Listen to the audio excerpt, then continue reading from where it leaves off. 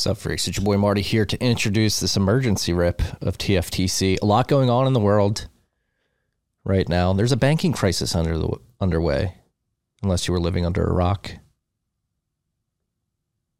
If you have been, good for you. You get to miss out on all this fun stuff. It's not fun.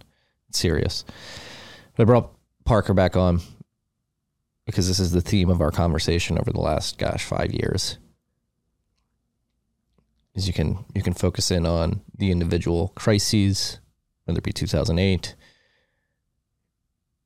2020, or the crisis we're going through now, and try to point out individual actors, whether it be Silicon Valley Bank, Signature, as bad actors or bad risk managers. But the overarching theme that underlies all these crises is the Federal Reserve and their policy.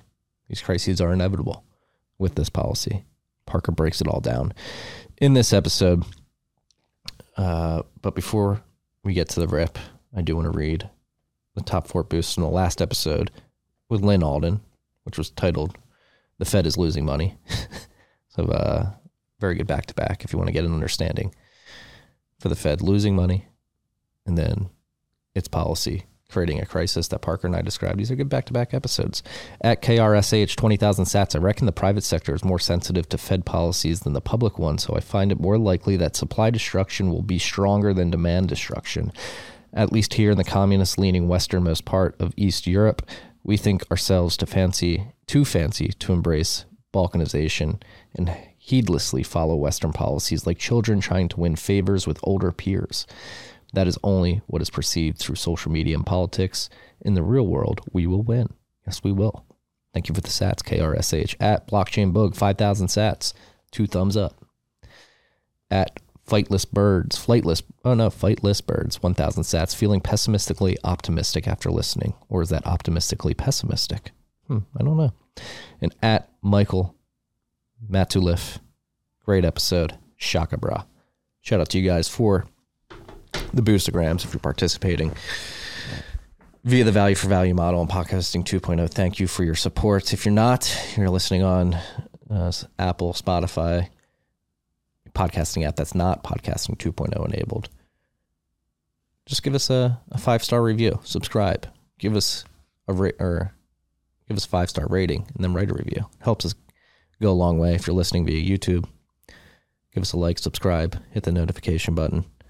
I think people are going to need this information, so I think it's important that we pump it as much as possible to make sure people are getting the signal throughout all the noise. There's a lot of noise, and Parker just provided the world with a lot of signal. So I think you guys are going to enjoy it. It was brought to you by our good friends at River. River survived the chaos of the weekend. People were worried. They have many bank accounts, and they're a Bitcoin company. Right now, if you're out there listening to the show and you don't have Bitcoin yet, and you want to access Bitcoin, go to river.com/TFTC, set up an account and start getting exposure to Bitcoin. If you want to, it's very easy. It's a full-blown Bitcoin company. Exchange is just one part of River. They have mining services. They have an API. If you want to build on the Lightning Network, River Lightning Services. And they just updated the UX on the app last week. It's very clean. If you were sitting on the sidelines, you came to this podcast, learn more about Bitcoin, and you're thinking about getting on board, and go to river.com/TFTC. It's the best exchange out there. They built their whole exchange. They eliminate as many trusted third parties as possible. This means they built their own wallets. Any Bitcoin you buy is held 100% in reserves in a multi-sig wallet that they built. They're a Bitcoin company. They're doing it the right way. They have focus.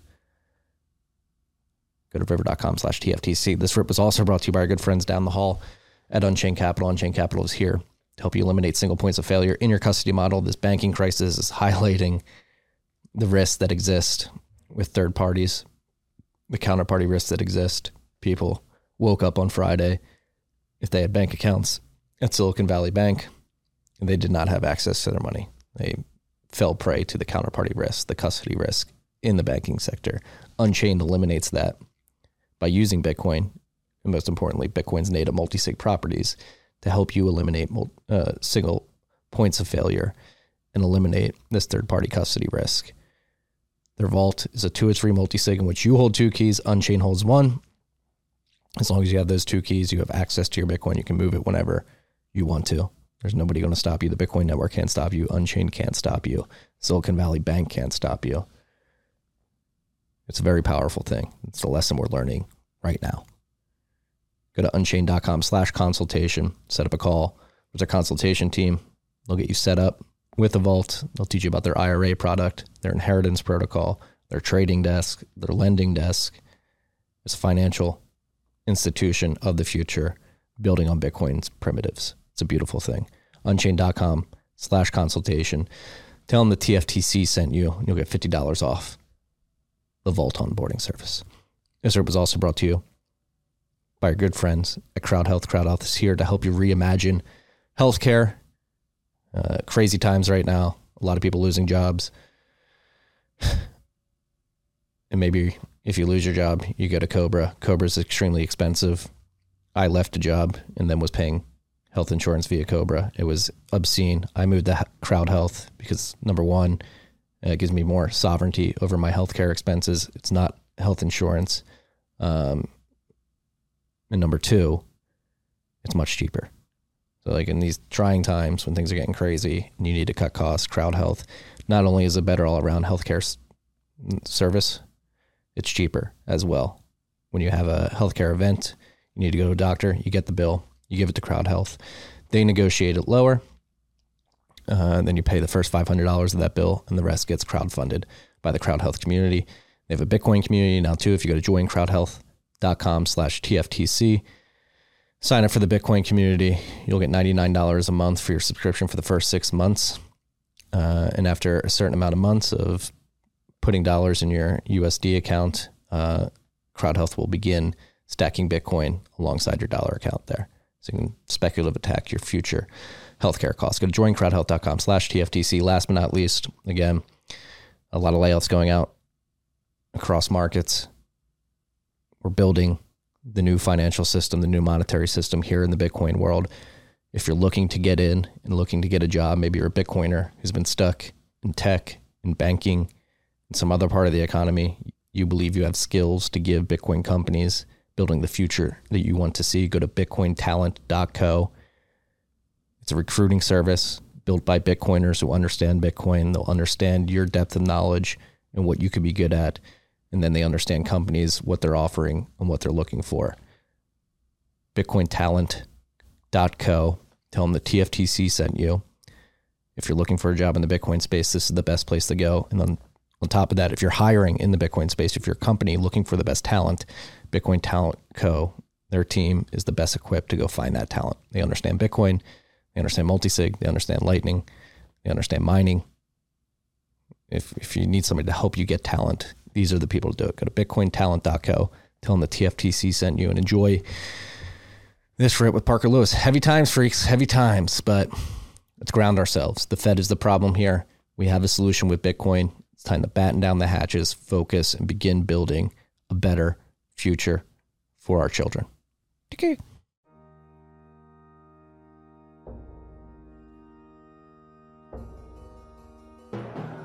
You've had a dynamic where money's become freer than free. If you talk about a Fed just gone nuts, all the central banks going nuts. So it's all acting like safe haven. I believe that in a world where central bankers are tripping over themselves to devalue their currency, Bitcoin wins. In the world of fiat currencies, Bitcoin is the victor. I mean, that's part of the bull case for Bitcoin. If you're not paying attention, you probably should be. Parker, is it happening? Define it. Are we watching a systemic collapse of the central banking system here in the United States?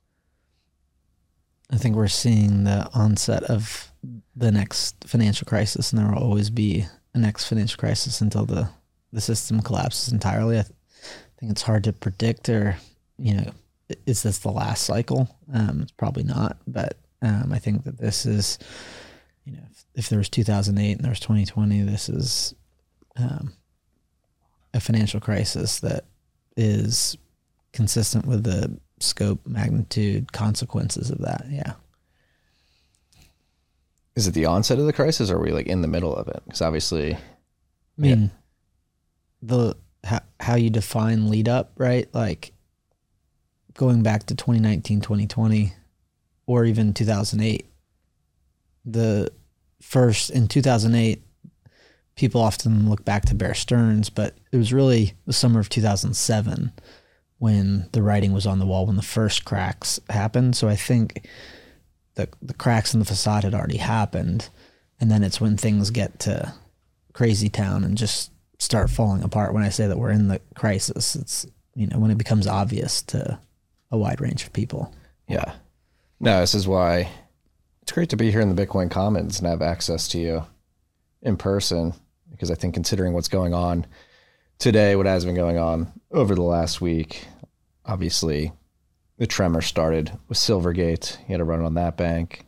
Last week spread to Silicon Valley Bank. Then we wake up this morning, every regional bank stock has halted trading. We had Signature get shut down yesterday. It seems like something is happening on the back end of the banking system.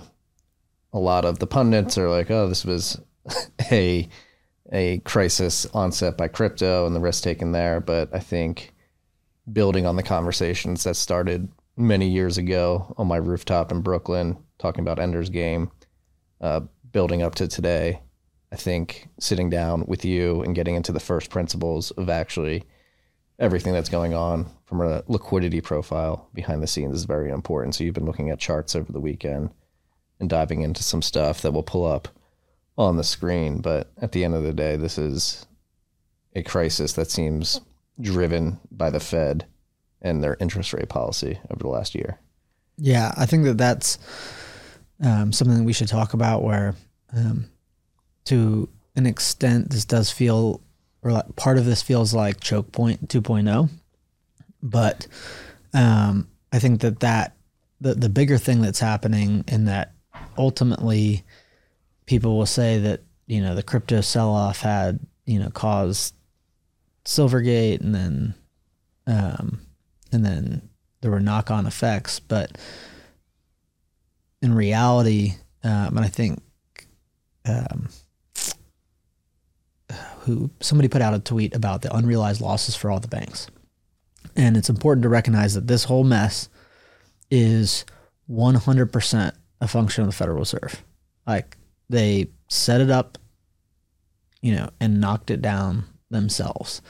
I think the statistic is there's $700 billion of unrealized losses on bonds that the banks hold, right?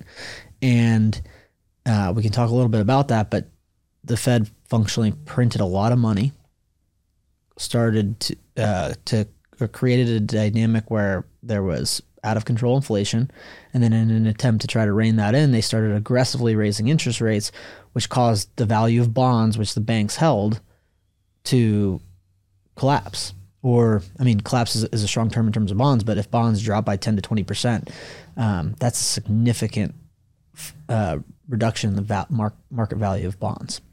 And that is really what caused Silvergate issues, right? It wasn't the outflow of demand. And I think, we'll go into a lot of other things, but take the opportunity just to give Silvergate credit that they withstood a 70 to 80% drawdown in deposits. They did not need to be taken over by the FDIC. They weren't taken over by the FDIC. The thing that created issues for them was that in the midst of them needing to satisfy deposit withdrawals, in that intervening period, the Fed increased interest rates 7 or 8 times to 4.5% to 5%, and it didn't matter what you were holding, what credit instrument, the value decline that happens when you raise interest rates caused those losses to be realized, and then that created the big issues, which then Silicon Valley Bank, Signature, realistically, any bank that was holding treasuries or mortgage-backed securities or any credit instrument, right? The Fed created a hole, And they didn't just create the hole by raising interest rates. They created the hole by withdrawing or basically draining 25% of all the cash that existed in the banking system in a 12-month period after inducing a massive credit expansion. So it's not just the mark-to-market issue. It's that they were creating a mark-to-market issue by raising interest rates, but at the same time they were taking actual dollars out of the system, and the weakest were going to be exposed, right? And Silvergate wasn't the weakest. Silicon Valley Bank might have been the weakest, right? They, Silvergate sustained an 80% drawdown in reserves, didn't need FDIC, or the FDIC didn't shut them down. And at the end of the day, that happened over a 4-month period. Silicon Valley Bank, boom, a day, 24 hours, gone. Yeah. No, and I saw Alex Leishman tweeting over the weekend that even though Silvergate has since shuttered their doors, they're still processing withdrawals even to this day. Yeah, and I went in that to say, like, this is 100% about the Fed. The Fed printed a shit ton of money in between September of 2019 and May of 2020, and then in a more controlled way through 2021, functionally, or at least through the fall. And that's when inflation really started to rip, right? And then started to get a lot of pressure, and also in their kind of core function of, quote, price stability, tried to rein that in by jacking up interest rates. And literally on both sides, on the consequences of flooding the system with a bunch of reserves, as well as then how they tried to exit, that this had nothing to do with, quote, Bitcoin, crypto, didn't even have anything to do with FTX. It had to do with the Fed, and they might like to say, hey, look over there. But like, if you look at what's actually happening systemically, fundamentally, it's all of their, of, by, for the Fed, having nothing to do with Bitcoin. Yeah.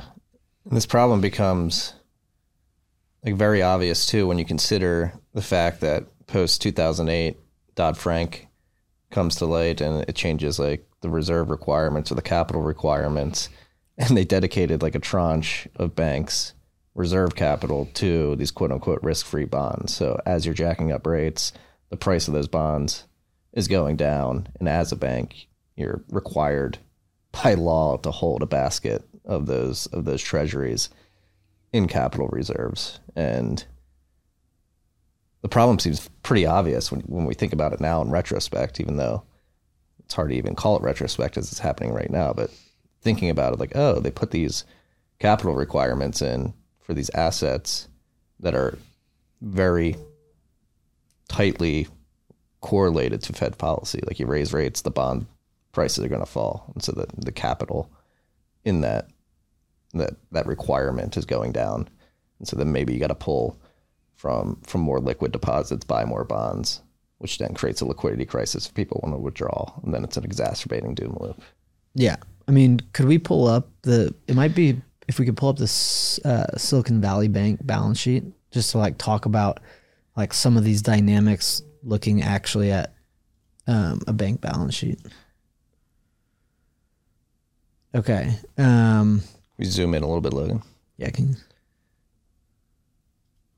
know how this will zoom. Okay, my eyesight's good enough for there. Yeah, perfect. Okay, so, and this is Silicon Valley Bank. It looks like it, but Silicon Valley Bank, yeah, it must be. Yeah, it is. Okay, so so as of December, they had $13.8 billion of cash, and then they had $26 billion of available for sale securities at fair value, so it's $26 billion. Then held to maturity securities, $91 billion, and then I'm not gonna like they have probably some of these loans are in a different category, bro. Like if you see the $74 billion in loans, right? Those loans at amortized cost, that is functionally like the core of a bank's business. Like that's them issuing loans to their customers. The $26 billion and the $91 billion that are up in total investment securities. That is them buying bonds. That's not them originating loans and holding those loans. That was the Fed increased their balance sheet to stem a 2020 financial crisis. And then they can't go out and issue loans. They can't create demand for loans. So a bunch of deposits flood into their system. And what do? Rather than hold those just deposits as reserves, they went into the market and bought Treasury, which is very different than originating loans. Now, those $74 billion of loans, those are highly illiquid, and kind of just like drawing the distinction between what those two things are. Now, if you go down, Logan, and you see like they had 173 billion of deposits. So, and I don't know see, we've got demand deposits of 80 billion and interest-bearing deposits of 92. I don't know if, to what extent those interest-bearing deposits have time, kind of like where a demand deposit, you can show up tomorrow and get your money back. A time deposit is generally like you can show up in 30 days or 60 days. But realistically, what happened was, and I think my order of magnitude might be slightly off, but if you scroll back up, Logan, that they started having basically, I think in Silicon Valley Bank's case, because a lot of their customers were venture-backed customers, they were cash burning, so their deposits started to decline on net at the bank level, and they needed to sell some of the available for sale securities and held to maturity securities. Well, when they did that, because the value of those had gone down, and this is the exact same thing that happened with Silvergate, they had to realize losses of like when they bought them versus when they needed to sell them, and they incurred a $2 billion loss. Well, if you're sitting on over 100 billion of, even if they're short term, but I think in the cases of Silicon Valley, they were longer duration. Like mortgage-backed securities. Mortgage-backed securities, or just longer dated treasuries. What does the Fed expect to happen if they flood the system with a bunch of reserves, and then those naturally flow into, okay, the bank's going to buy credit instruments, and then you jack up interest rates? And now what the Fed functionally did was they created the hole in these bank balance sheets. They should have told them like, hey, don't, get rid of your treasury, get rid of all your credit instruments before. But that's what the bank is in the business of holding, credit instruments. Like there might be a distinction between the loans that they originate, that 74 billion, and the 120 billion ish that they're holding, because they didn't have anything else to do with the cash. But that is ultimately what created the environment that made them so susceptible to a bank run. But it's not specific to Silicon Valley Bank. It's systemic. It's at every bank. Yeah, I mean, there was stats going out over the weekend of like the 4 major banks, they're sitting on these losses as well. Well, not realized yet, but if they were to realize them. But the other point I bring up is that 700 billion, I don't have the tweet. I think it was Caitlin Long that put it out, that had that showed the unrealized losses on the bond portfolios of 700 billion. But the point being that Bitcoin in total is 400 billion, right? Yeah. So that unrealized mark-to-market loss is a direct consequence of the Fed having raised interest rates 7 or 8 times, and the Fed funds rate going from 0 to 4.5% or wherever it is today. Yeah, and Bitcoin's probably like 450 billion market cap today, with the price screaming up towards 24,000. But like in the context of the banking crisis, that was all businesses built around Bitcoin and crypto, and that market cap is even significantly lower. Yeah, than the whole Bitcoin market cap. So, Logan, can you pull up the cash assets for the banks? Yeah, and then can you move the time scale from like to basically that period where it looks very low is like basically pre-QE. Yeah. So one of the things here is that if if you go to 2000s, or like leave the chart as it is, but if you're kind of looking at the 2017 time period, the amount of, and what we're looking at here is the cash like the total cash that the banks hold. So the left side of the bank's balance sheet, if we were just looking at Silicon Valley Bank's balance sheet, it was the $13 billion.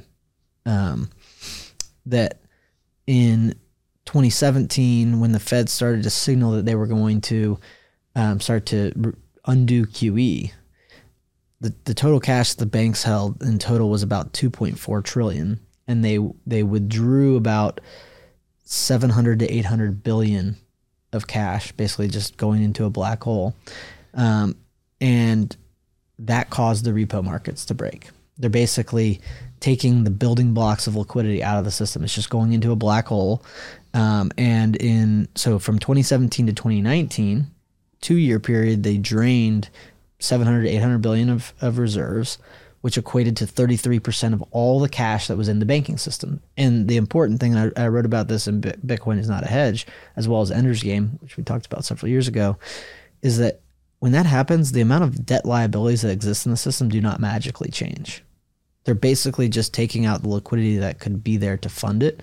So it's like thinking about like in arithmetical terms, like the numerator stays the same, but the denominator gets shrunk massively. And what they functionally do each time they drain reserves is dollar for dollar introduce incremental leverage into the system. The liabilities don't change. The amount of cash to service them does. And the ratio goes up. Yeah, it gets blown out. So when we look at what has happened over the last 12 months, or really since June, they took out over $1 trillion, right? And there's still more cash, but the credit system is also expanded significantly. And so they took out more dollars in a shorter period of time. They took out $1 trillion, which is about 25%. So you say, well, they weren't as aggressive. But it's like, no, they took out $1 trillion over a 6 to 8 month time period, whereas they took out a 700 to 800 billion over a 2-year time period, and that resulted in a financial crisis.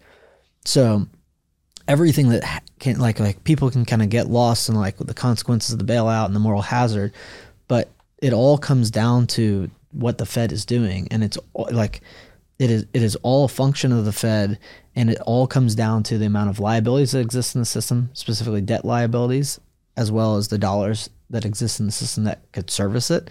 And if you take out 25% of all the cash in the banking system after having induced massive credit expansion, this is what happens. And it's also why it's systemic to all of them, right? Like it's difficult to know until the dominoes start to fall as to who the weakest is. But when they drain the reserves from the system, it is actually what induces the bank run, because it exposes the weakest. The dollars come out from one place, but then it's like a suction. Whoever is weakest is going to be exposed first. Yeah. And like you said, taking these dollars out of the market adds leverage to that credit exposure, as the monetary base was expanding, as cash was being injected into the system, was already essentially being leveraged as well. When you think about the context of Silicon Valley Bank, like they were issuing loans to startups or VCs looking for bridge loans to their next capital call, or startups trying to monetize before they go public or get acquired as well, which is both levered bets. Yeah. But yeah, so I think that's all right. But what's actually happening is it's not specific to Silicon Valley Bank. No. Right? Well, that, like, it could bring it back to the context of the weakest get exposed first. Like venture companies are high risk endeavors, right? So it makes sense that it may start there. Right.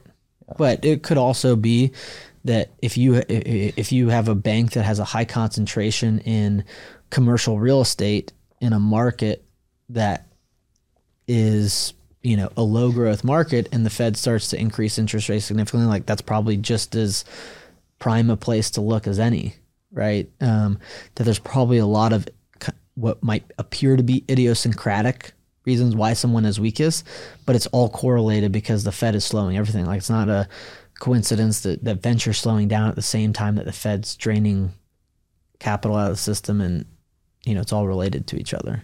Yeah. So where do we stand now? I mean, is this what forces the hand, the Fed to revert? Well, I think that one thing I would say is, so I guess last night came out that the Fed in collaboration with the FDIC, in collaboration with Treasury, because I think it required all three of them to, and someone can correct me on this, but I think that it required all three of those constituents, including their boards, to basically determine that Silicon Valley Bank was systemic, or what's currently happening is systemic, such that they can go, such that the FDIC could go beyond their $250,000. Yeah, to ensure all. So basically, they came out around 5 p.m. before the futures open, and said that they were taking care of all of the insured and uninsured deposits of Silicon Valley Bank, and Signature Bank had been shut down and entered receivership, and that they had this new facility which they called something like the bank term loan facility, and this is the crazy thing, because with each passing financial crisis, they have to do something crazier. And what they did yesterday was insanely crazy. Yeah. And then there were a few things that were crazy. One, the fact that they stepped into to backstop all insured and uninsured deposits, because the thing with Silicon Valley Bank was that like 93% or 94% reportedly of their deposits were uninsured. That was crazy too. But then, kind of, if we go back to the financial crisis of 2008, they started QE with just treasuries, and then they expanded that to mortgage-backed securities. And there were people at the time in the Fed, including Richard Fisher, who was the Dallas Fed president, who basically was like, we are operating like a hedge fund. We shouldn't be choosing sectors of the economy, advantaging one or the other. And there were other people in the Fed that said, like, don't call us a hedge fund. Like, that's not what we're doing. But that kind of movement away from just buying treasuries into treasuries and MBS, and that then kind of normalized the Fed using MBS or mortgage-backed securities as a way to pump more dollars into the system. Well, then in 2020, whenever like the market broke again for predictable reasons, because they were draining the dollars of liquidity that the highly leveraged system needed.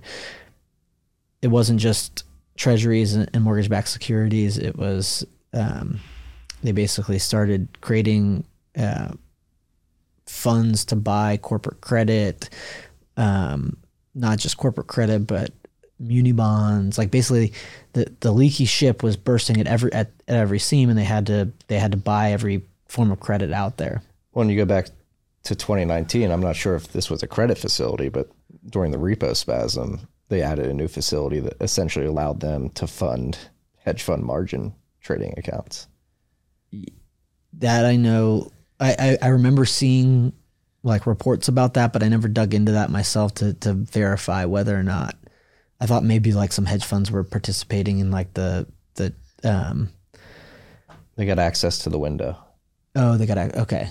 That was the facility that they added in 2019 via proxy, like DFMIC or something like that. Yeah, but basically just like kind of highlighting that they had to go plug the leaky ship at more points because the credit system was collapsing. That's functionally what's happening. The credit system is collapsing when we're seeing this. And this time, the thing that they've added, the wrinkle is, oh, okay, so the problem was that we flooded the system with a bunch of dollars, and the banks, certain of them, probably most of them, went and bought these mid to longer duration securities. They start increasing interest rates. The market value of those loans comes down, and as inflation's going up. And then what they've done now is they said, okay, so say you've got a treasury, and I think it's not just specific to treasury, but I think it's everything that counts as like HQLA or like highly liquid quality assets. Not 100% sure, but basically let's just use treasuries as an example. If you have a treasury that's trading at 90 cents on the dollar, and say you have 100 million of that, and say that that's worth 90 million, if you were to sell it, they'd say, you don't have to sell it, come to the Fed, pledge it, and we'll give you a loan of 100 million. That is functionally QE, right? If they were doing QE, they would say, oh, you have a treasury worth 90 million, I'll buy it for 90 million. You give me your treasury and I'll give you cash. I'll credit your account with another 90 million. That's what they're doing. They're just not saying it, right? Because they're saying, hey, no, we'll actually do you one better. We'll give you 100 million, the par value of it, and we'll take those as collateral. It's basically a repo, but a repo not at market value at par. And the reason why they did that was because as these bank runs were happening, or are happening presently, and I don't expect that why they would stop, really, and we can talk about why that is. But as Silvergate had to sell and realize losses, like anytime you have to go into the market and sell a loan, the market is setting the price of it. So then boom, if and I'm not saying this in the sense that like they should have done something differently. I do think, I mean, like I'd do something differently, but the whole system is fucked. So it's like damned if you do, damned if you don't. Like, yeah, they're stuck in the worst catch-22 of all time. But if they had allowed Silicon Valley Bank to not necessarily, I'm not talking about bailing out the depositors, but if they had allowed it to remain open and not shut it down on Friday, then as those depositors had said, send my money to Chase or send my money to Wells or send my money to Citi, then that $120 billion or however much was left, I know that they had sold a $20 billion portfolio for a $1.8 billion loss. The only way that they could have continued to satisfy that was to sell credit instruments. Cascading losses. Yeah, cascading losses for the next bank. For them, but because if they have to sell MBS or they have to sell treasuries, then the next weakest bank, whether it's First Republic or whoever else is weak, which they're all weak because the whole banking system is insolvent, and not to pick out a few. But the point is that in order to satisfy those withdrawals, they're having to move the market lower. And so then it creates an actual larger hole for the next bank that gets in the same situation. And again, that doesn't, the issue of guaranteeing uninsured deposits, except from that's really what in my view, why they had to like stop the SVB piece, because there's a knock-on effect. But that then informed how I think why they basically said, hey, you don't need to sell these credit instruments, post them here and we'll give you the full value. What they're going to have to do is they're going to have to reintroduce the formal QE to walk the value of those bonds back up. They're going to have to be the buyer that gets the values of the bonds back up, such that is actually the most, quote, capital efficient way to stem this massive collapse of the bank run. Like they'll convert this, post your unrealized losses here at the Fed, and we'll give you the mark to market value at par, or not at mark to market, but at par. And then over time, we're going to have to go back into the market and be the buyer of these bonds. And then as we get the value of the bonds back above par, you can then, reverse out of this, take your bonds back. We'll give us the cash. That's how I see it playing out. Doesn't seem good. And when you think about like the compression of these crises, obviously we had 2008 start unwinding in 2017, fast forward end of 2019, beginning of 2020, credit problems arise. They have to reverse course, print money for 2.5 years, or 2.5 years, like beginning of 2021. Like 2019 to the end of 2021. Yeah. And so that's a 2-3 year period. And obviously we had this aggressive rate hike regime the last, what's called year, not even yet. And now here we are, beginning of 2023, Q1 2023, having to reverse course again.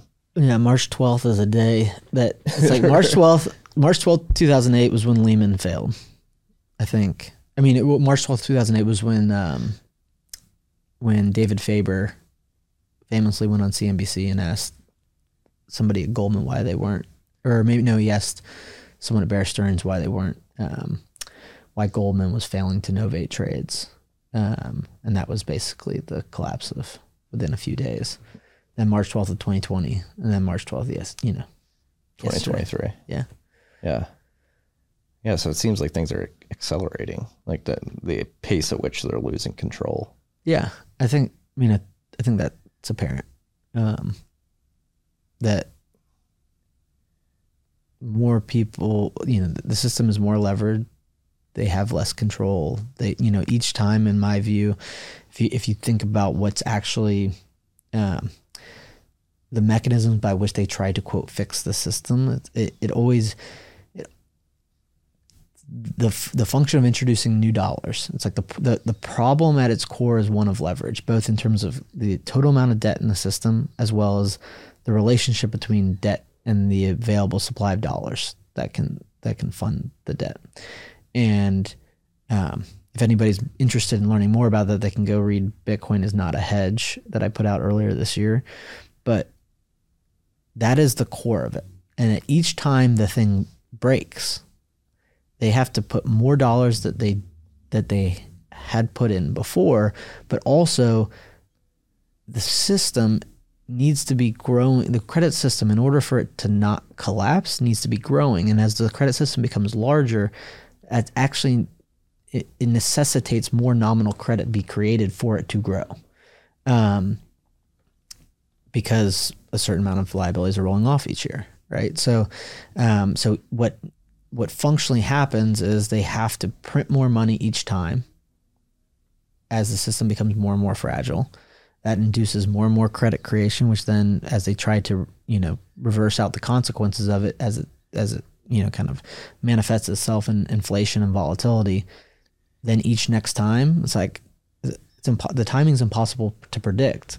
But I think what is foundational or fundamental about it is that the problem only gets worse. Yeah, the outcome's very predictable. It's just when it will happen, nobody knows. Yeah. But again, another important point to really dig into here. But on that point that you're making about the timing accelerating, it's like, if you look at what they did was post-financial crisis, they waited until 2017. So they introduced cash from 2008 to 2014. Then they started raising interest rates in 2015, but they didn't change the balance sheet until 2017. So from the last dollar that they put into the system to when they started to withdraw, it was 3 years approximately. And then they withdrew 700 to 800 billion over a 24-month period. Well, they put 5 trillion in the system over a 2-year period versus 3.6 trillion over a 5-year period. From the 3.6 trillion was 2000 into 2008 to 2014. So like they're accelerating they put more money in the system, 5 trillion from September of 2019 to September of 2021. And then that had set off this, realistically, it was a cumulative buildup of all the money that they've printed over decades, but it gets exacerbated. And they start to signal in the fall of 2021 that they're going to raise interest rates, which they start in March, but they didn't start withdrawing the liquidity from the system until the summer of last year, 2022. Well, they took out $1 trillion in less than a year, right? So they put money in faster, they took money out faster. What does that do? Accelerates the timeline of whatever financial crisis was going to happen. Yeah. And the point I was going to make too is like another important thing to lean into, which you touched on, but we didn't articulate it this way, is that every time they add more cash, they have to get unique in the ways that they add cash. In 2008, we'll buy your mortgage-backed securities. 2020, we'll buy your corporate bonds, your muni bonds. Who knows what's going to happen now? But not only are you introducing more cash into the system, but you're expanding the landscape for potential moral hazard, right? Because the announcement they made last night with the FDIC, the Treasury, and the Fed saying, they essentially said, we're going to backstop all your deposits. Like there's no scenario in which depositors are not going to be able to get their cash. And that introduces moral hazard to the banking sector. We're like, oh, they're going to backstop all of our deposits. Like we can go take any bet we want. Well, I think that, I think maybe we talk about kind of moral hazard, like the whole system. The system is built on moral hazard, so it's difficult to say that the incremental moral hazard that they have introduced materially changes the broken incentives that already existed. They certainly do, but to like that's like focusing on the edge rather than the core. I think one of the things that Bill Ackman, Jason Calacanis, David Sachs have been out there hammering for a Silicon Valley Bank bailout. Now the shareholders weren't bailed out, but the depositors were, and the depositors have more value than the shareholders did, and the same for Signature, whoever it might be. And they said, like, now's not the time. I think I saw something from Larry Summers too. That guy's a clown. But saying like, now's not the time to be lecturing us about moral hazard. It's like, realistically, now's always the time, but they're also right in the sense that like the system from its most rotting core got to where it is because of moral hazard. The ultimate moral hazard is the Fed has the ability to print money. And so we can kind of focus or get distracted on, kind of the occurrence of the day. But the moral hazard was when the financial crisis happened, they always had the ability to print money, and they did it in a wide scale way, larger, faster than they ever had before. But it was functionally the same. And what they did though, from a legal perspective, I think they codified too big to fail. Like they said these banks are systemically important banks. They are too big to fail. Like, and when these guys are out there, it's like they're both wrong. From like they were wrong in the sense that they were only, like, these guys, they are only looking out for themselves. They don't give a shit about America, about Main Street, about jobs. They were worried about their money interests, right? Let's just be absolutely clear about that. But they also weren't necessarily wrong in the sense of like, this is a real problem. But and I think one of them said, like, if they were, or maybe they were all saying this, and this was the broken thing about it, was if you do not bail out Silicon Valley Bank depositors, then there's going to be a bank run everywhere. Well, even today there was a Silicon Valley bailout, and the logical thing to do is to move your reserves to a too big to fail bank. Like, because what they didn't do was guarantee all deposits for all institutions. So if you're sitting there at institution, 3 through 1,000, they have not guaranteed anything. And if you're in a scenario where your bank has been taken over by the FDIC and you're waiting to learn whether or not what they're going to do with that next one, you still have the incentive to move your deposits to JP Morgan, to Wells Fargo, to Citi. Like, they codified that in 2000, in the period after the financial crisis. They basically said, hey, we've got this moral hazard of too big to fail banks, which everyone knows that we're going to bail out. Wouldn't this be a great idea? Let's make this law that these banks are too big to fail. What do you think is going to happen?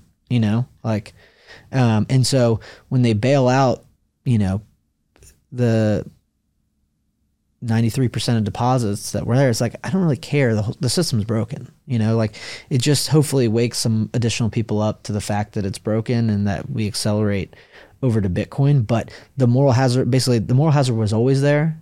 It was, the Fed can print money. They can choose who and when they bail people out. Humans are fallible. They always will, in terms of they will always bail people out. They will not always use that power ratably or in an unbiased way. There's a reason why Signature Bank's out of business today and First Republic's still open. No, maybe First Republic isn't open by the end of the day. Doesn't seem like we're over 24 now. Bitcoin's ripping. Holy shit. Yeah. But that's the other thing that comes back to it, which is people, you cannot figure Bitcoin out if you have no knowledge of it. But there are people that have been aware of it that were on the periphery that weren't yet there.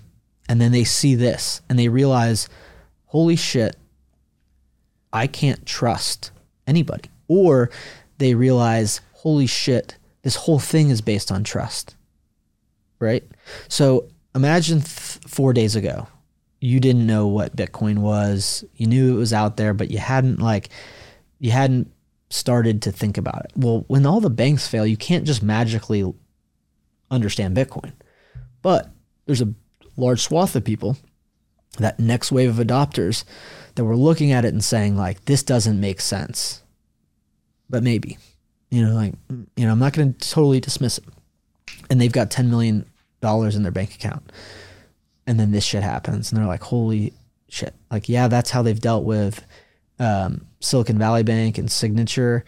And if you think about the psychology, it's like that's connecting the dots for a range of people, over the last 3 days. And they're not all of a sudden going to move all their money over, but they're going to be like, yeah, let me get some of these chips off the table, because those things that the Bitcoiners have been telling me about, that I didn't think that the banking system would have an all-out collapse, or that $170 billion deposit bank like Silicon Valley Bank could be, seemingly perfectly fine one day and literally gone the next. Yeah. That maybe I need to own Bitcoin because it does solve this problem of eliminating trust from the system. Well, that's been the most interesting thing of the last few days is obviously we talk about number go up, 21 million. Like, you want the scarce asset. We want a sound monetary system. But I think the real value prop of Bitcoin that's being highlighted over the last week is the lack of counterparty risk if you're appropriately holding your private keys. Like, I think Silicon Valley Bank going under, and for a 3-day period, people being like, am I going to be able to access my money, really drove home the concept of holding Bitcoin in a wallet that you control. And whether the price goes up or down, no matter what, you're going to have access to that money. Yeah. And probably most realistically in this scenario, the Fed is going to print well, there's a certainty. Like, what is the magnitude of the next? Right. But there's a certainty. They're going to have to print a shit ton of money. Like, I would say that they're going to have to print more money than they have before in the last episode to contain this. The bigger boat needs more dollars to plug the leaky ship. And the boat is leaking in more places, and that's becoming apparent to people. So that's a cert. Like, they will have to print more money. I mean, they've admitted so much. Like, in my mind, QE5 has started as of last night. The swap facility is functioning the same. So that's there. But there's some recency bias to this too, which is like, normies will get all worried, and then the Fed will make sure that they can get their dollars, and a certain swath of them will just go back to their daily lives and say, that was a scare. Yeah, there's going to be more turbulence in the market, but the Fed took care of it, right? So it's not going to be like I don't expect that like magically everyone who is cognizant of what's happening right now is going to connect the dots. But I do think that at a fundamental level, that idea of, and Satoshi Nakamoto, whoever he might be, in terms of the prescience of, one of his quotes was, I think it was from February 2009, right after, a month after Bitcoin was launched, where he said the problem with traditional currencies, I think is the term he used. The problem with traditional currencies is all the trust that's required. We have to trust central banks not to print money. We have to trust that banks do not, lend the money out in waves of credit bubbles, and that trust has basically been broken. Well, this, 2008 broke that trust, but the system sustained itself or persisted. It just became more fragile. 2020, the same thing.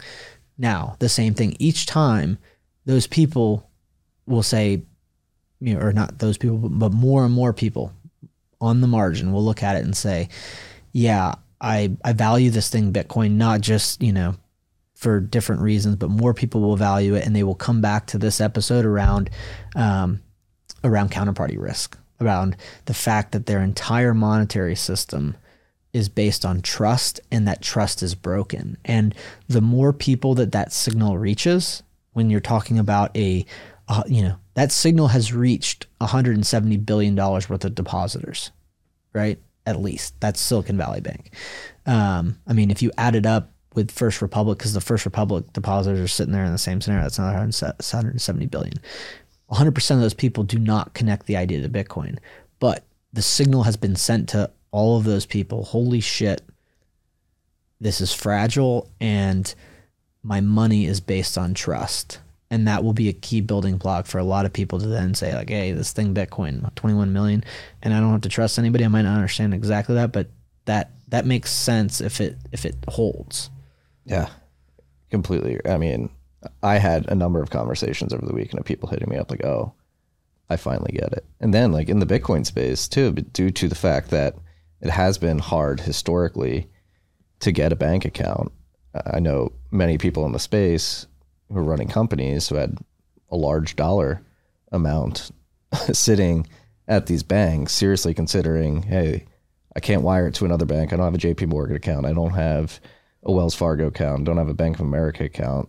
Like the smartest decision I can make right now to preserve my treasury or the cash in my balance sheet is to wire money to a Bitcoin exchange, convert it to Bitcoin and hold it and just wait till this blows over. Yeah. I mean, I think that if you are down the Bitcoin rabbit hole, that is a very logical thing to do. It's the only thing that you can do to eliminate trust. And what do you get with that at the same time? You get to hold something that is finitely scarce, right?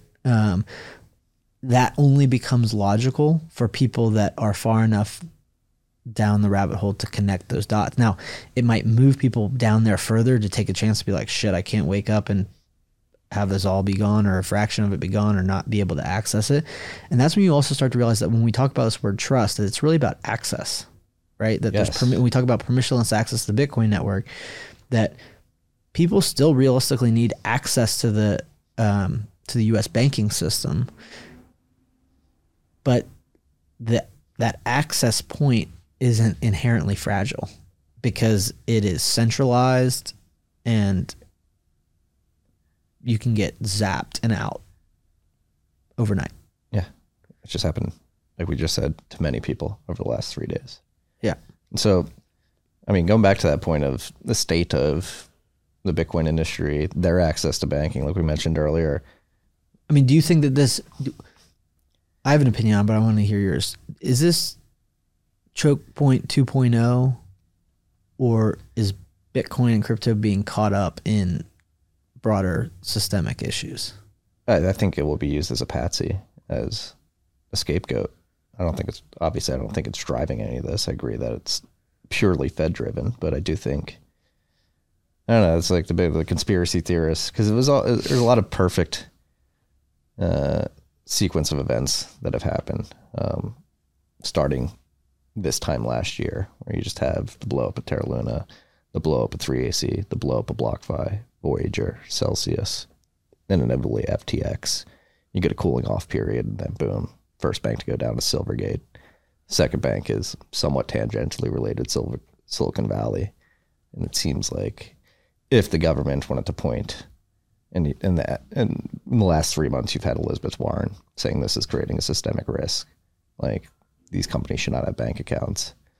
I think they're rearing the narrative engine to pinpoint this cause of the crisis on Bitcoin and crypto. But no, I don't think it's the cause. And I do worry that it could be successful in painting that narrative, and it could be hard for businesses to get bank accounts to begin onboarding people to Bitcoin, but who knows? Yeah, I mean, I think that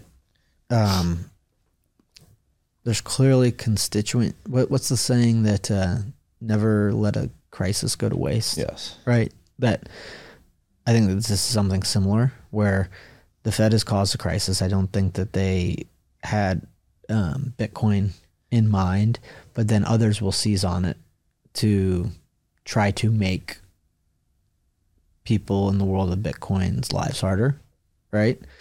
I don't think that it's a coincidence that Signature out and that they there were reports on Bloomberg that there were at least 3 other banks. Like realistically, there's a lot more than 3 other banks that are in a similar situation. But it's like Signature out. Now, I would guess that more banks are going to be taken over by the FDIC. So it's like, hey, maybe it was just this capital could move a lot quicker based on the nature of the deposits.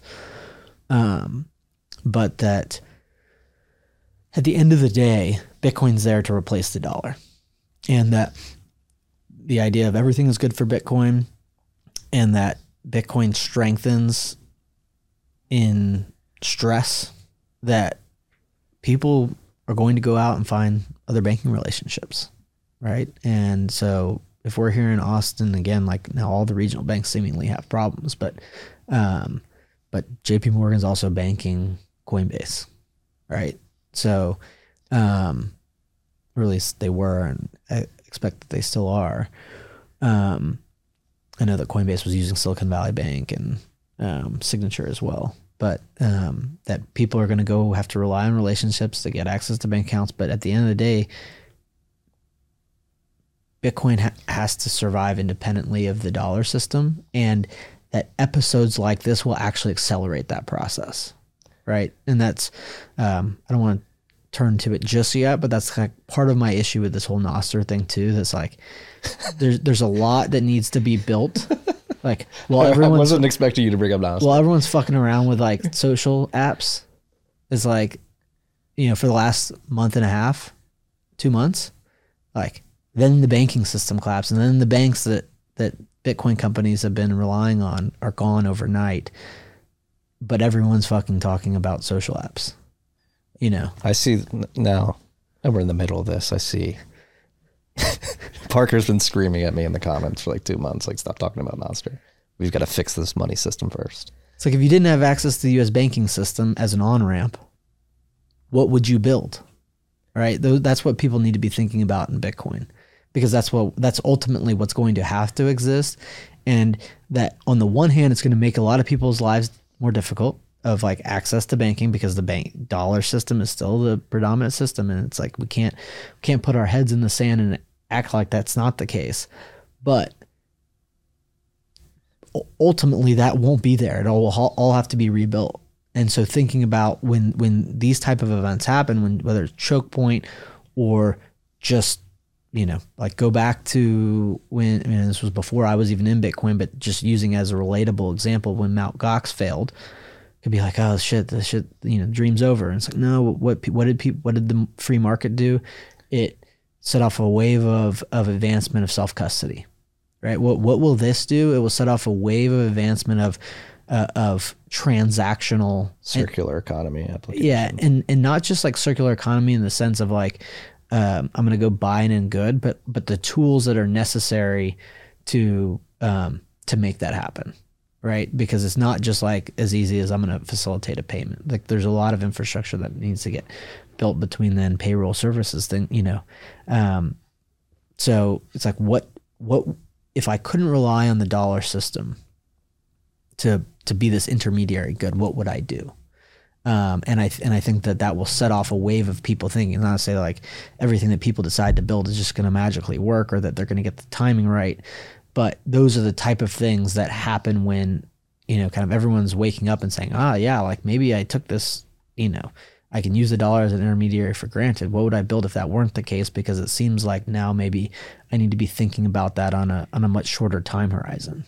Well, with this context in mind, what is your priority list of things that need to get built look like? I mean, I think it's ultimately facilitating direct commerce. And that doesn't mean like, hey, we really got to focus on this word circular economy, but it is like, hey, like thinking about, you know, what would it look like to pay for power in Bitcoin, or what would it look like to pay for gas in Bitcoin, or, you know, how do we educate the people that have the resources? Because education is a big part of this, right? Like I think the biggest risk to Bitcoin is surviving the dollar's destabilization event, because the dollar coordinates economic activity and we all rely on the dollar. And that it's making Bitcoin functional and viable as a direct competitor, or you know, like functional in directly facilitating commerce. And directly facilitating commerce means not using the dollar as an intermediary. You know, so and the analogs is like, well, what are all the things? How are all the ways that the dollar are used, right? Because like an e-commerce payment is different than a utility bill payment. Like if you were thinking about settling oil for dollars, it would be different than if you were buying something on the internet, and it would also be different than if you were buying something at a point of sale system, right, in person. So like the word payment has many different variants. If you were managing payroll in Bitcoin, how would you do that?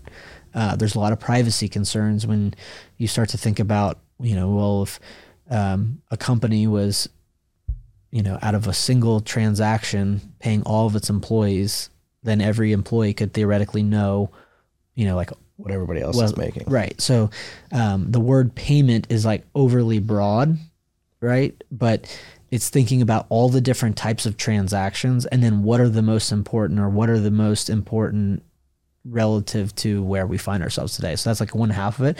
The other half of it is like help educate people who have critical skill sets, or that you view as critical, right? Because there's everything's subjective, but things like, you know, energy and food and transportation and, you know, right, like the getting those people to be in a position to be able to see this. Like one of the things I put out yesterday was like, we got to get Buc-ee's. I retweeted that. You know, but it's like, well, there's actually a technology that needs to be built. And when I say technology, I use the term loosely. There's infrastructure, the software infrastructure that would need to be built if someone wanted to be able to take Bitcoin and payments as a gas meters running. It's similar to what companies like Sonoda or Satoshi Energy, there's a few others, distributed charge, are thinking about like ways to use the Lightning Network to facilitate payments. But realistically, it's like, hey, if nobody who sells gas accepts Bitcoin and the dollar hyperinflates, that's a real problem. But how are you going to get there? Just using it as I'm not saying gasoline is like the only thing we have to be concerned about, but what I'm talking about is like thinking about the problem. First, somebody that sells gas has to know enough about Bitcoin to be willing to deploy it, right? Or to be able to put themselves in a position to receive it. That's one half of the equation. The other half of the equation is, well, how would you technically do that? Yeah. You know, would it be feasible? And things, critical points, because when I think about something like that, it's like, okay, well, if someone who is delivering gas to, you know, a community of people, well, they've got a bunch of customers too, because then they got to go up the chain, right? Because there's that, ultimately that's oil and refining and getting it to gasoline. But like thinking about like the critical economic points that matter the most, because those things don't just magically happen overnight. And if people are diligent about spreading the word, the more people that have Bitcoin and understand Bitcoin at the point of the dollar destabilizing, the more, probably the less pain that's going to have to be felt. Yeah, completely agree. And now I see why you've been telling us not to focus on Master for the last couple months. Yeah. I mean, it's like if you go into a full-on banking crisis, it's like being thrown into water when you either sink or swim. Yeah. Right. And that's also why, you know, I don't get too caught up. I do think that there is the hypocrisy of like the people like Bill Ackman and, David Sachs and Jason Calacanis, like to a certain degree, it makes your blood boil. But then you have to kind of put that down and be like, honestly, like the whole system is broken and you got to keep your eye on the prize. It's like, yes, those people were looking out for number one. They don't give a shit about, you know, they're not patriots. They're not, you know, they're not in this for the American people.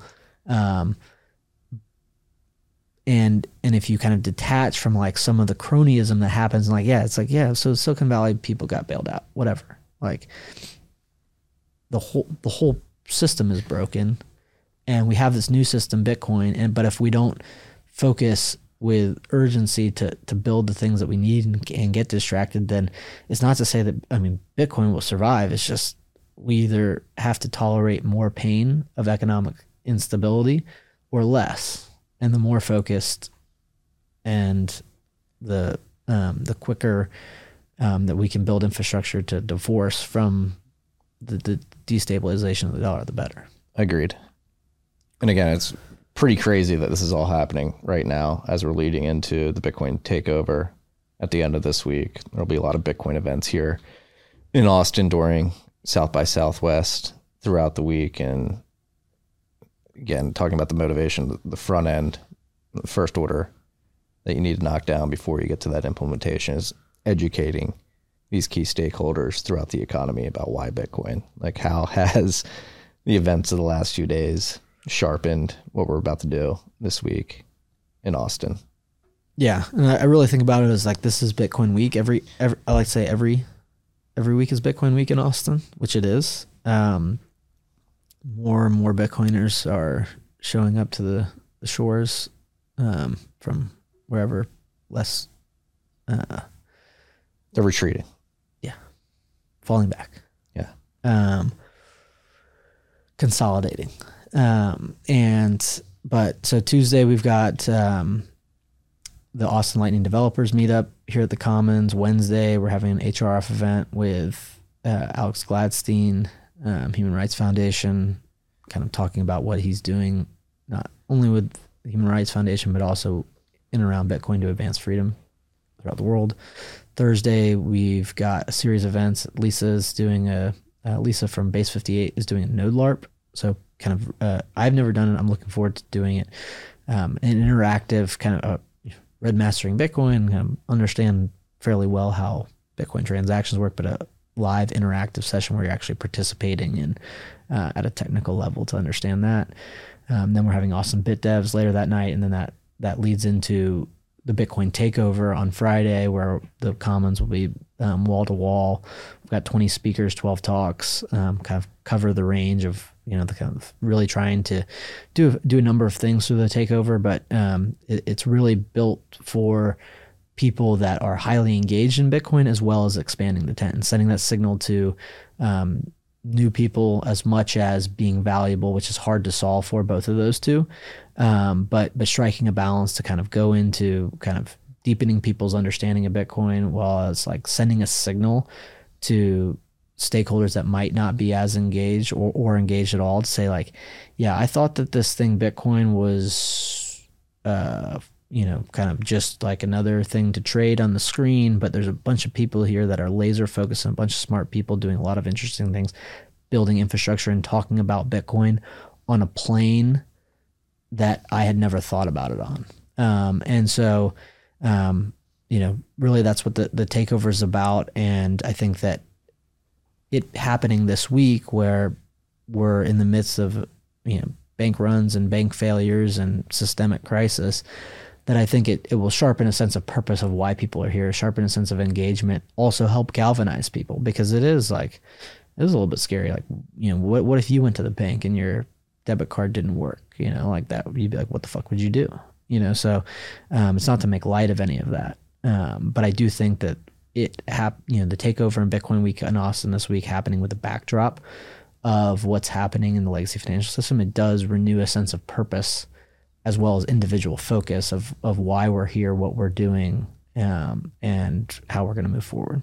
Yeah. What would we say to those people that we're trying to bring in to expand the tent? Like this week, do you think any of them were thinking like, I can't go to Austin, like things are too crazy, I need to put my house in order because the banking crisis is unfolding? Like, why should you take time this week to come learn about Bitcoin? Yeah, I mean, I think that there are certain people, like if you work for Signature, you work for Silicon Valley Bank, like I get it. But anybody else, it's like the time now is like the only way we're moving forward is by forward direction. And that now is the time to engage. So it's like everyone has to take care of their home base, right? But you have to do that while you continue to move forward. And I would view as, it's like I'm so glad that the takeover is happening this week, because it is a galvanizing force, but it also refocuses, where it's like whatever you were doing on whatever timeline, whatever interest you had in Bitcoin, it should be accelerated by this.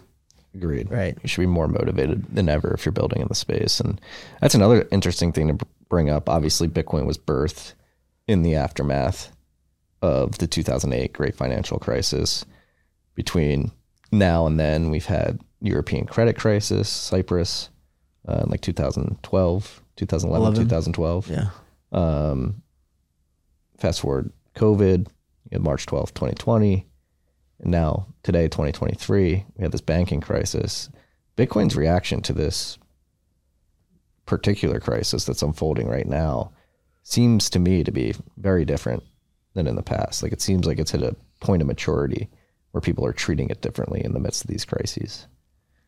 Yeah. Well, one, I think that the crises are all different. Mm-hmm. And the timing's also different, right? Like, I mean, it remains to be seen, but the timing's different in the sense of, like, Bitcoin has been going down for 2 years, or like, and when I say down, like, I really try not to think about it like, like stock trading, but like there's been a lot of selling, from really starting in March of 2021, April, right? Like, now kind of like rebound a little bit, but then, end of 2021, 2022 is like, it all feels like one cycle to me. And so it's just like anybody who was a weak hand, like, doesn't mean that somebody else doesn't, have some liquidity need that pops up because of everything that's happened, or gets skittish or doubts something for some random reason. But that any weak hand has functionally been selling for a long time already, and there just isn't that, and directionally can't be that much more marginal selling pressure, because if you're still holding Bitcoin after all the shit that's happened, you probably know something that other people don't. And that does not mean that everybody does, right? Information is imperfect, and there's still a chance that there's weak hands there, but that directionally there's a lot less of them. So at the same time that setup happens, that, oh yeah, there's this other banking crisis, or another banking crisis that has happened, that's reinforcing the exact reason that you were there in the first place, that each next time that happens, you would expect some different behavior. Now, in a dollar liquidity crisis, though, everyone still needs dollars. So everyone has to be like massively, like, have your head on a swivel, like survive all weathers. Don't expect that just because Bitcoin's rebounding in the face of this, like, that is both a very good sign, but it's like, keep your eye on the ball, like, check your six, prepare your life that at any point Bitcoin could drop 40% overnight or 50% overnight, because it can, and it has. But I do think, like, taking in what's happening, it is all relevant. Like, all of this is playing out at a time where weak hands have already been shaken violently out of the Bitcoin tree. What is unfolding is exactly what Bitcoiners broadly have been talking about, why Bitcoin is so important. And they're starting QE5, right? So the future is uncertain, but 21 million Bitcoin, they're going to print a shit ton of money. Yeah. I mean, you have to imagine there's a Hank Paulson-like character somewhere throughout the banking sector on his knees in front of the Biden administration or Jerome Powell. Like, you need to step in, and not only step in, but step in massively. Yeah, I mean, shit, that was Jason Calacanis and David Sachs, and but I hear you. Like, I'm just saying, like, in like the political climate, I bet I would guess that people in the administration were looking at things that those people were saying online, saying we need to do this. I'm sure there were people within the Fed that were saying that as well. It's inevitable, though. I think, like, that's what I try to kind of rise above the fray, be like, this isn't about this episode. It's like, if I think about the broadest picture, because people were also talking about this, where they're, well, if deposits aren't insured above 250, which they never were, but like if they actually honored the system, then people are just going to hold treasuries. And it's like, whenever Silicon Valley Bank sold their deposits, their reserves to buy treasuries, somebody else now has them. So 100% of deposits are held always by everyone. 100% of reserves are, 100% of treasuries. But if you like look at the broad dynamic, I think the amount of deposits that are out there, which is kind of demand deposits, time deposits, M2 is like 22 trillion.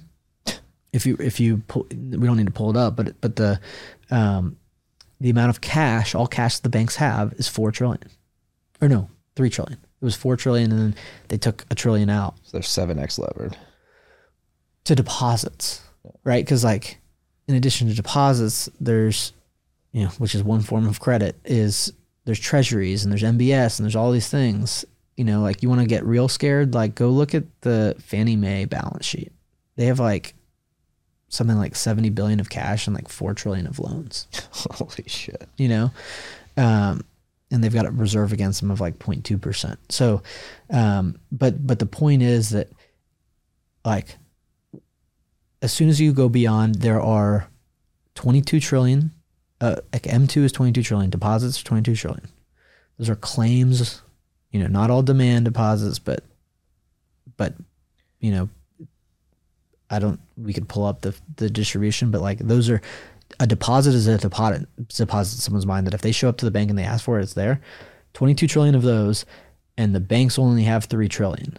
So doesn't matter if you say, I'm going to honor all insured and uninsured deposits from Silicon Valley Bank. That is the dynamic that exists. And if you have this too big to fail scenario, the people are going to have the incentive to move. But it all comes back to the fact that there's too much debt and there's not enough dollars, and the amount of debt necessitates that they have to print more money, and the whole economic system breaks down because as they print money, the actual utility of the currency degrades or debilitates to the point where it can no longer function. And we are certainly accelerating that path of when it no longer works. Yeah. I mean, to fix the systemic crisis that exists in the banking sector, you have to create a systemic currency crisis with the value. Right. With the value. Because if you think about that world, 22 trillion of deposits, 3 trillion of actual cash. Each time there's a run, the reserves stay the same. The deposits stay the same. They're just moving from the weak to what is perceived to be a stronger place. And the only way to make the system as a whole, quote, stronger is by increasing the 3 trillion. Such that the relative movement of the deposits on top expose a bank as being insolvent less and less. And that's what they will have to do. That's what they always have done. So they will have to increase the money supply. That it will cause the function of credit to stabilize, increase, but the currency itself will degrade, because it will exacerbate, it will allow existing imbalances to be sustained and cause greater balances to grow. Yeah. You heard it here first, freaks. QE5 has started. It started yesterday. About 6:30 p.m. Eastern. Yeah, less than 24 hours ago. Whew. Anything else we should add before we wrap up here? I mean, I think it's just to stay focused. And it's like not to get caught up in what's happening at the edges. It's like, I kind of had this like mixed emotion where it's like, it doesn't really matter whether they bail out. Silicon Valley Bank doesn't matter whether they bail out. And like how you're thinking about, I mean, the depositors got bailed out 100%. It was a bailout. Signature Bank, same. The only one that didn't need a bailout was Silvergate. Like,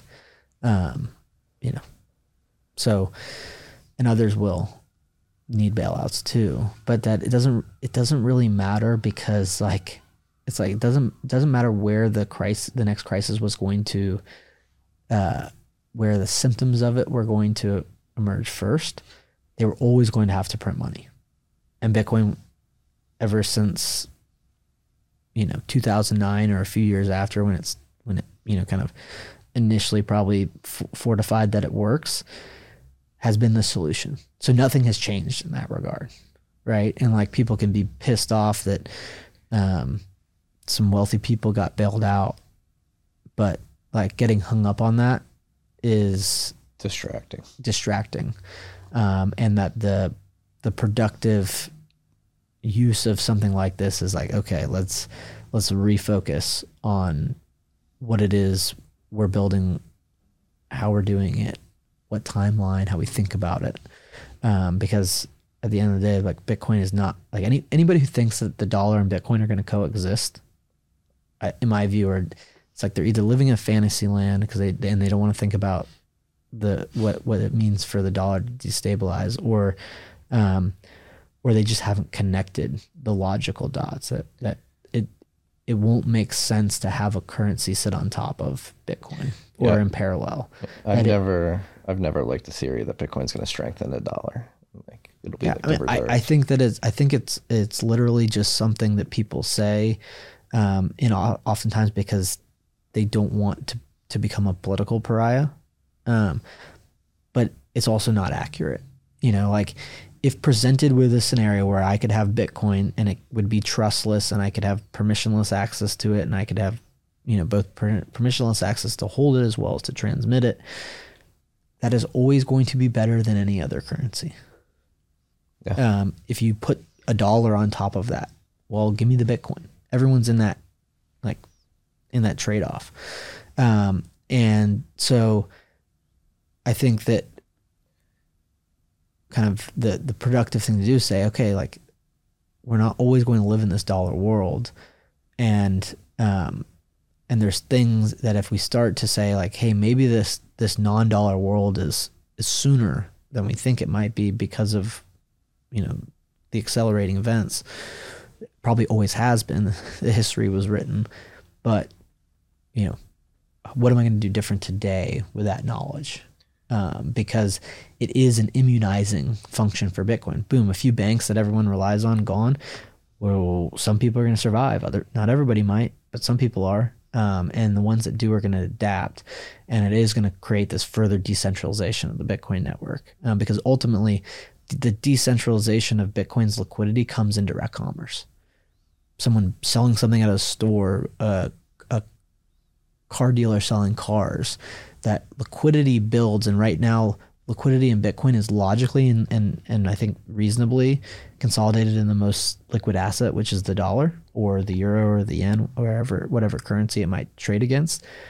But ultimately, money is not only the most liquid good, it's the good that has the greatest diversity. And that when people think about selling a stock for dollars, that they're thinking about the dollar's liquidity, but the dollar's liquidity is goods and services. And that's what Bitcoins will become. And we don't have to focus on like, we need circular economies. It's just that we need to be building infrastructure to allow for direct commerce, to allow for Bitcoin's liquidity to diversify. Because that's where it was logically going to go anyways. And now the risk to the system is more clear and more present than it was to a lot of people yesterday. Yeah. Batten down the hatches, freaks. And